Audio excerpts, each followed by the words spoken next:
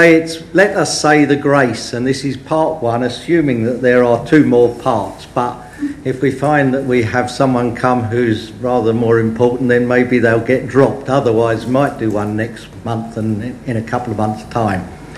So, at this church, we regularly used to say the grace at the end of meetings. For a long time, this hasn't happened, but in the last few weeks, I think we've done it twice, and I can't remember who actually did it.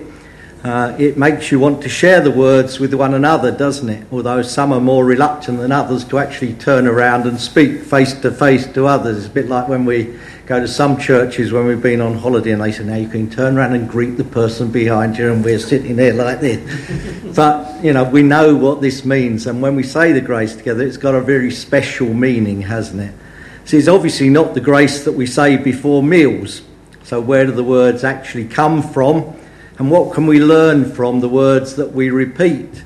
The words are found, if you want to look it up, in 2 Corinthians 13 and verse 14.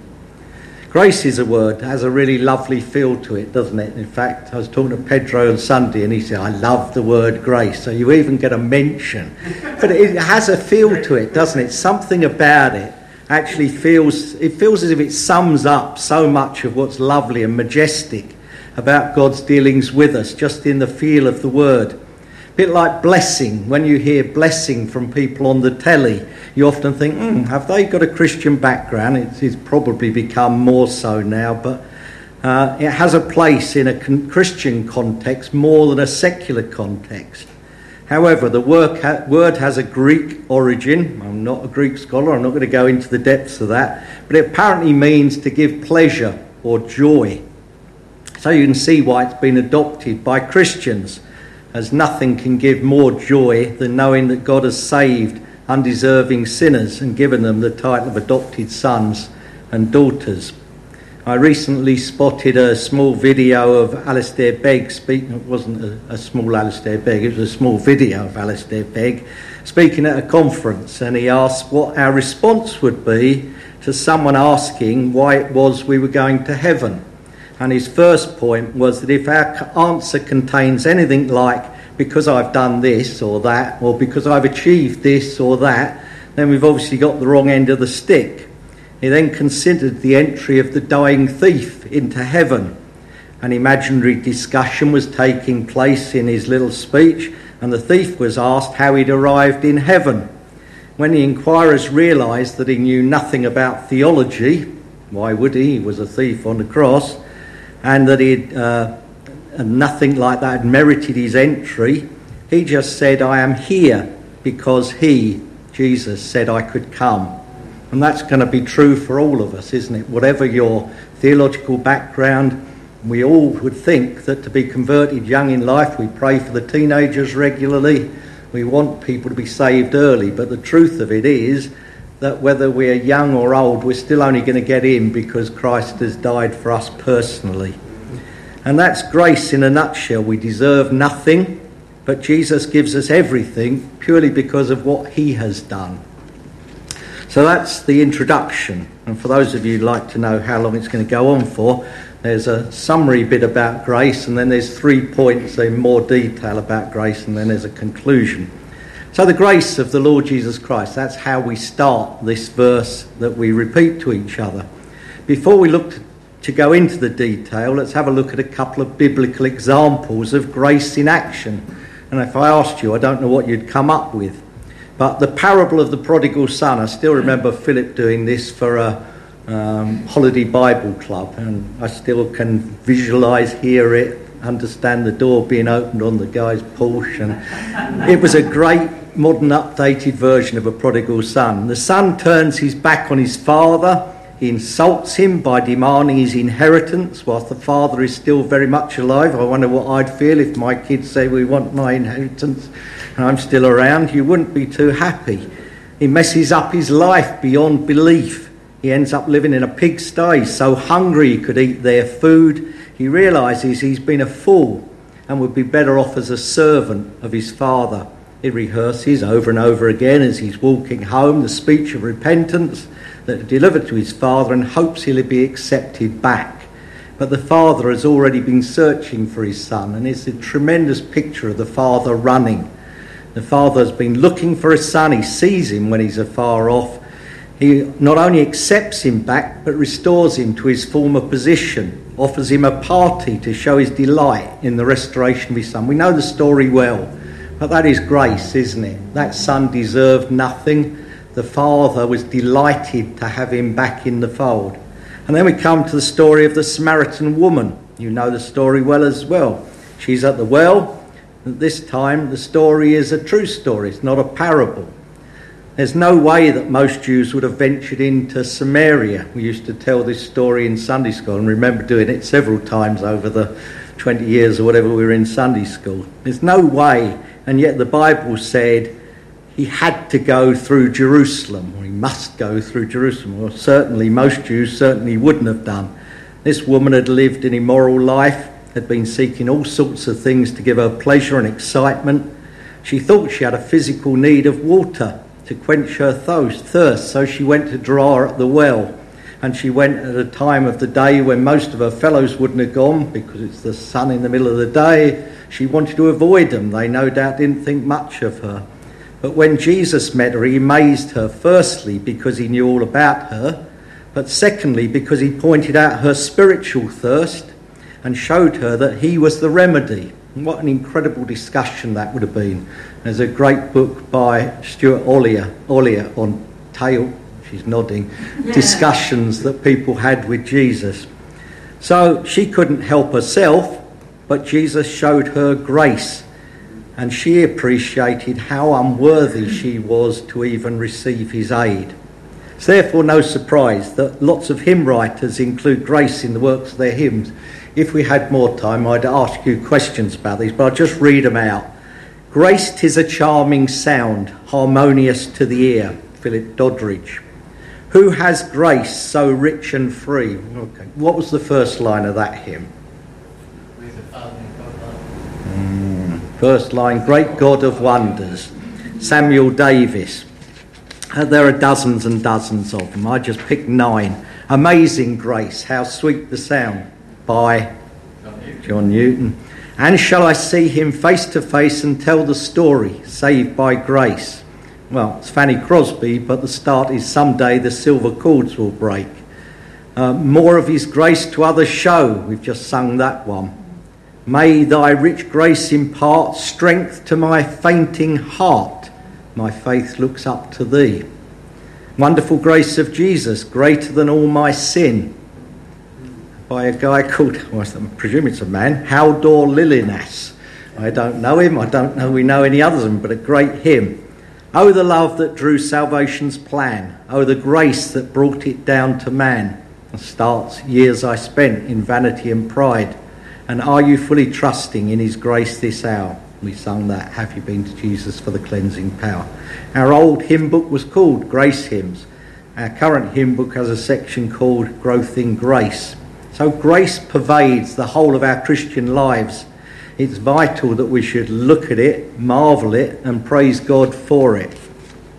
So, first subsection, if you like, looking behind, what does the grace of Jesus mean to us? Well, first of all, we look at it because it talks of forgiveness. So, verse 14 in Corinthians that we're referring to is a threefold prayer for blessing. It includes 3 parts of the Trinity. So when the Jehovah's Witnesses want it, it looks as if that verse certainly contains it.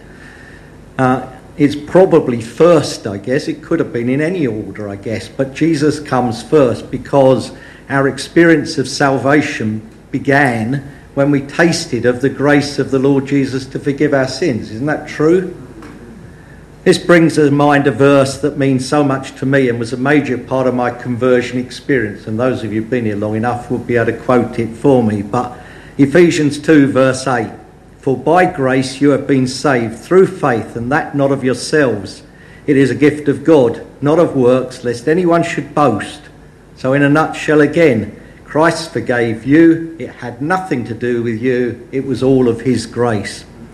I did 2 epilogues at FOY and Kick Club lately, and one of them had the phrase, Jesus is full of grace and truth. And I think I said to them, he needs to have grace, but if he wasn't truthful, we wouldn't want to know the grace. So the two things go straight together. And also explain to them, they probably went all over their heads, but grace is God's riches at Christ's expense. And it's a great little, whatever the word is, an acronym.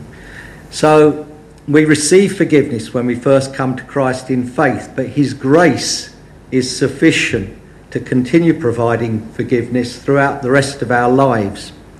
When we're saved, the power of sin is broken in our lives, but sadly not the experience of it. I remember Pastor Wood, who was the pastor here up until 1979, a man who as a youngster you'd have looked at and thought, oh, he'd never done anything wrong in his life. He said to me, after 40 years since he was converted, he was still plagued by smutty jokes that he'd heard or even spoken himself before he was converted. And I thought, oh, no, that's true of him, it will be true of everyone else.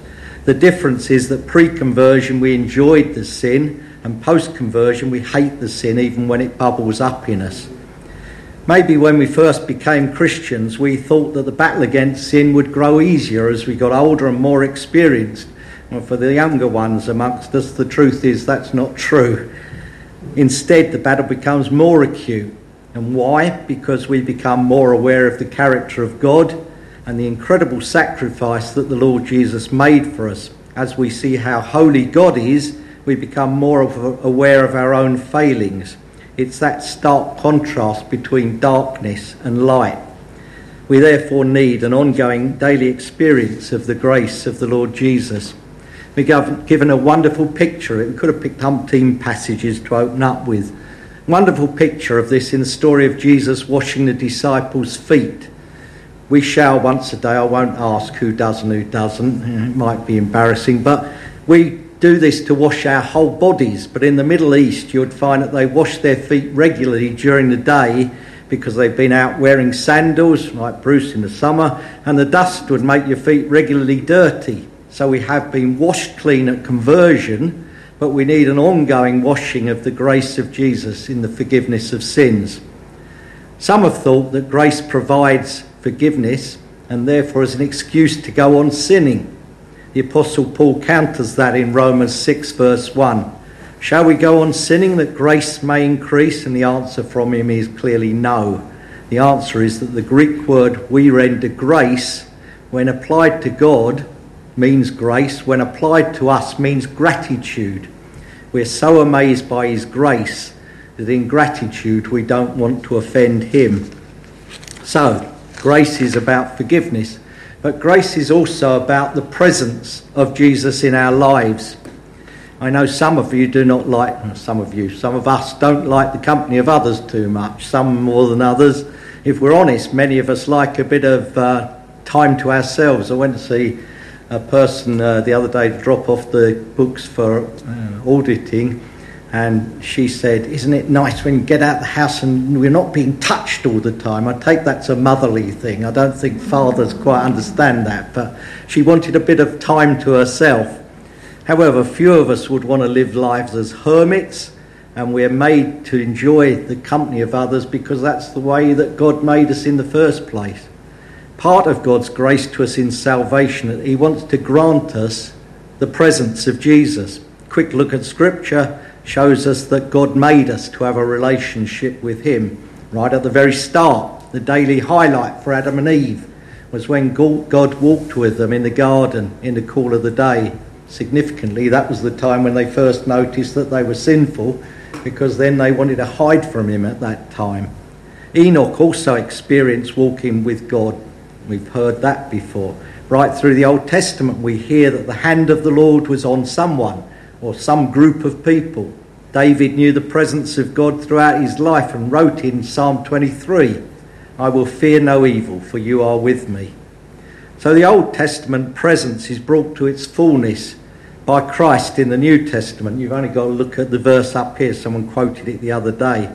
And lo, I'm with you always, even to the end of the age. Christ is going to be with us until that time when he comes back again. As Derek Prime, a famous author, writes, the Lord Jesus usually makes his gracious presence known in those key moments when we most need the insurance that it gives, not insurance, assurance that it gives. Don't always expect the spectacular. On most occasions we have the Word of God, and in particular its gracious promises to help us through day by day. But who amongst us has not experienced his gracious presence when we're facing certain trials? I remember I was in a problem at work at one time, and I was really fearful of going to see the boss. And when I came out, I just said, "Thank you, Lord, for being with me," as I went out the door for the exit, because I didn't expect to be helped at all. And I came out really assured. As a practical illustration, you can look in Acts 4, the verses that we read.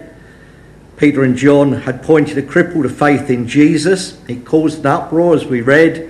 Once the believers resorted to prayer, much grace of the Lord Jesus was upon them all. So as a result of knowing his presence, they were given greater boldness and greater strength to imitate their Lord. An old phrase was, "You are known by the company that you keep." We should be known for keeping company with Jesus. Liverpool have a song. Their anthem is "Walk On." Some of you will know it, some of you hate football. It comes from a Rodgers and Hammerstein show called Carousel. And the song was made famous by a 1960s pop group, Jerry and the Pacemakers. If you're 18, 20, who said, yeah, one remembers it.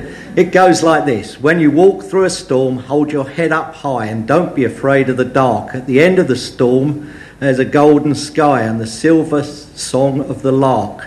Walk on, with hope in your heart, and you'll never walk alone. You'll never walk alone. Well, we know it's a pop song, but the theme applies to Christian life. When knowing the presence of Christ through his grace, you'll truly never be alone.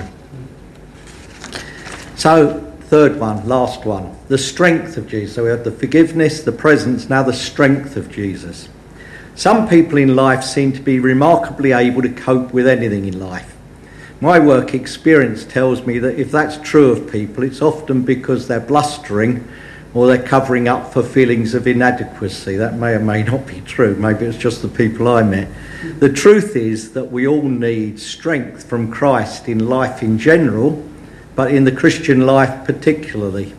Derek Prime again points out that the scriptures have grace and strength often interchangeably used. He summarises it like this: the beauty of this is that when we know we do not deserve a renewal of strength, God grants it because it's a gift given, not on account of our merit, but because of his grace. We often look at the lives of other Christians and think, I could never cope as they do. Maybe you don't, maybe you're perfect. This may apply because you're going through some personal physical struggle, or you're having to care daily for someone who is not able to care for themselves physically or mentally. But the truth is, Jesus is there and will give the strength required just at the time when you're put through a certain trial and not before it. Principle is shown, it's in picture language in Exodus 16. You remember that the Jews were given the manna every day. Whatever they took, some of it went off if they took too much. On the seventh day they were given twice as much. There was always a provision, but it was just enough for the day. We need strength in many areas of our Christian lives. Paul summarises the need in Titus 2:11 and 12.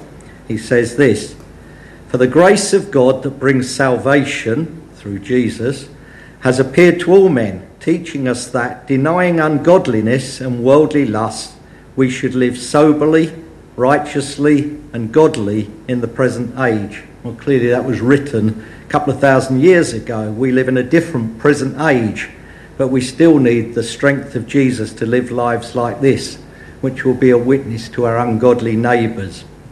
I don't know if you've ever seen it in the news lately. It's been all over the place. There's an incredible man by the name of Kevin Sinfield. He's done incredible things to raise money for his friend Rob Burrows, who was a rugby league player who has MND, multineurone. The story brings me to tears when we watch it. As far as I know, he's not a Christian, but he has an incredible belief in his friend and brother. It makes you wonder, if he can do that for a friend, what it is that we should be doing and willing to do for friends and neighbours. But again, you're only able to do that in the strength of Christ. Most of you know I like country music, you may not, but there is a singer called, well, he's dead now, as a lot of them are getting that way. He's called Don Williams. This is essentially a song about the love of a husband and a wife, but could easily relate to the relationship between a Christian and Christ. It reads like this: "You're my bread when I'm hungry, you're my shelter from troubled winds, you're my anchor in life's ocean, but most of all, you're my best friend. When I need hope and inspiration, you're always strong when I'm tired and weak. I could search this whole world over, you'll still be everything that I need." And it does apply, doesn't it? I mean, I often wonder when it was written whether there was something behind it that was a subliminary, secondary sort of word, but it's lovely words. So let's not forget, though, when someone says, my best friend, John 15:13-15, Jesus said, "Greater love has no one other than this, that they lay down one's life for his friends. You are my friends if you do whatever I command you." Now, isn't that incredible? The grace of Jesus that he says, "You are my friends." You also need strength to exercise spiritual gifts. I can hear some say, "What gifts?" Not me, but we all have gifts and they're all different. Some may be more public than others. Never try to exercise your gifts in your own strength. That will lead to pride. For instance, never go to youth club in your own strength, because if there's success, you'll say, "Look what I've achieved." And if there's failure, you'll probably get very despondent. Rather seek the strength of Christ. And as Peter says in 1 Peter 4, that in all things God may be glorified through Jesus Christ. Even the great apostle Paul had to be reminded, "My grace is sufficient for you, for my power is made perfect in weakness." And then finally, a famous secular phrase is the gift that just keeps giving. An example would be a season ticket, not for a football game, to watch a dozen concerts on the South Bank. You're given one gift, but the benefits go on throughout the year. Well, the great news is that salvation is a one-off, but Christ's ongoing grace is endless, boundless and bottomless. The Apostle John in John 1:16 said, "Of Christ's fullness we've all received, and grace for grace, on and on grace." I'm reminded of a bed and breakfast we went to on the south coast near Bournemouth. We had a good breakfast, but each other we only got through a half of the little glass of jam that they gave us each day, miniature pots. Toast was fine, jam was fine, only needed half of it. To our amazement, the next day he pulled out the remaining part of our 2 bottles of jam and wheeled them out for the next day's breakfast. Well, Derek Prine has an example that is different and more sublime, if you like. He was at a hotel, it was for a conference in Belfast. When he arrived on the Saturday after the flight, long hard journey, very tired, he noticed there was an orange together with a plate, a knife and a napkin in his bedroom. He was really thirsty, he accepted the hospitality and ate the orange as soon as he got there. He then gladly found that every day, as he ate the orange one day, there was another one put there the next day, and another one, and it was replaced each day during his stay. Then he was talking to one of the women who was at breakfast at the end of the speaker's time at the conference. She was the wife of another speaker. She said on the final Thursday she'd just eaten her orange that they got on the first Saturday. And he said, "You only had 1 orange, I had 6. So he made sure that grace was on continuing. So whereas our pots of jam were somewhat miserly, Derek's abundance of oranges was a great illustration of the recurring grace of Christ. And the great thing is that enjoying the grace of Christ in this life is just the beginning. It's a small foretaste of the grace that will be shown to us at the end of this life, when Christ will come in triumph to take his people home. However, if there's any on the tape who are listening in and don't know Christ as Saviour, We need to be certain that when Christ returns, we will all bow before him, some in adoration and thanks for all of his grace, some in fear because we've rejected him. So, quick summary. The grace of our Lord Jesus is magnificent. We need to daily appreciate the forgiveness that he's granted to us at conversion and will continue to grant to us as we come to him in repentance and faith. We need to recognise that the presence of Christ with us in our daily lives is marvellous, and marvel that he calls us friends. We're here to live in the power of his strength. As we look for an under-shepherd as a church, we should look for one who lives in humility and total dependence on the strength of his Saviour. His grace is freely available and freely given, but if we're too proud to ask or to receive it, then we've got only ourselves